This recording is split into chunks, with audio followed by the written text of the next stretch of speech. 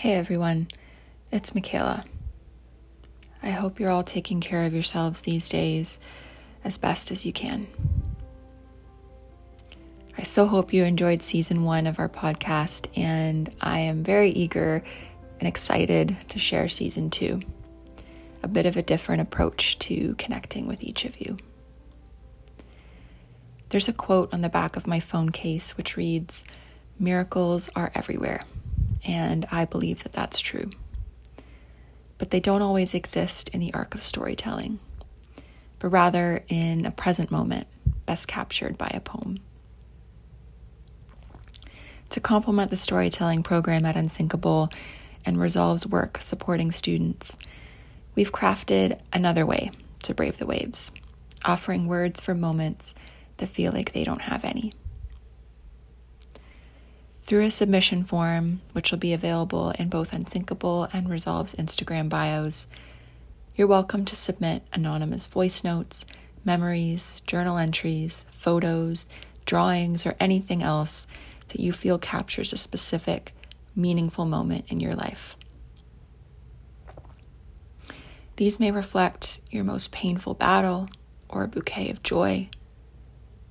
They can landscape profound memories such as events, first dates, breakups, losses, weddings, birthdays, divorces, first therapy sessions, or vacations. Or they could share very simple moments, like a walk between phone calls, pouring coffee or spilling it, the first time a book spoke to you, or learning something new. I will gather materials from each submission and allow them to inspire a poem, which I will write and read aloud on the podcast each week. Alternatively, you're welcome to share writing or audio files that you'd like used verbatim. For example, a written piece that you'd like me to read aloud as is, or an audio file that you'd like us to weave into an episode. As you listen to our weekly episodes, listen carefully. One will feature the experiences that you've shared.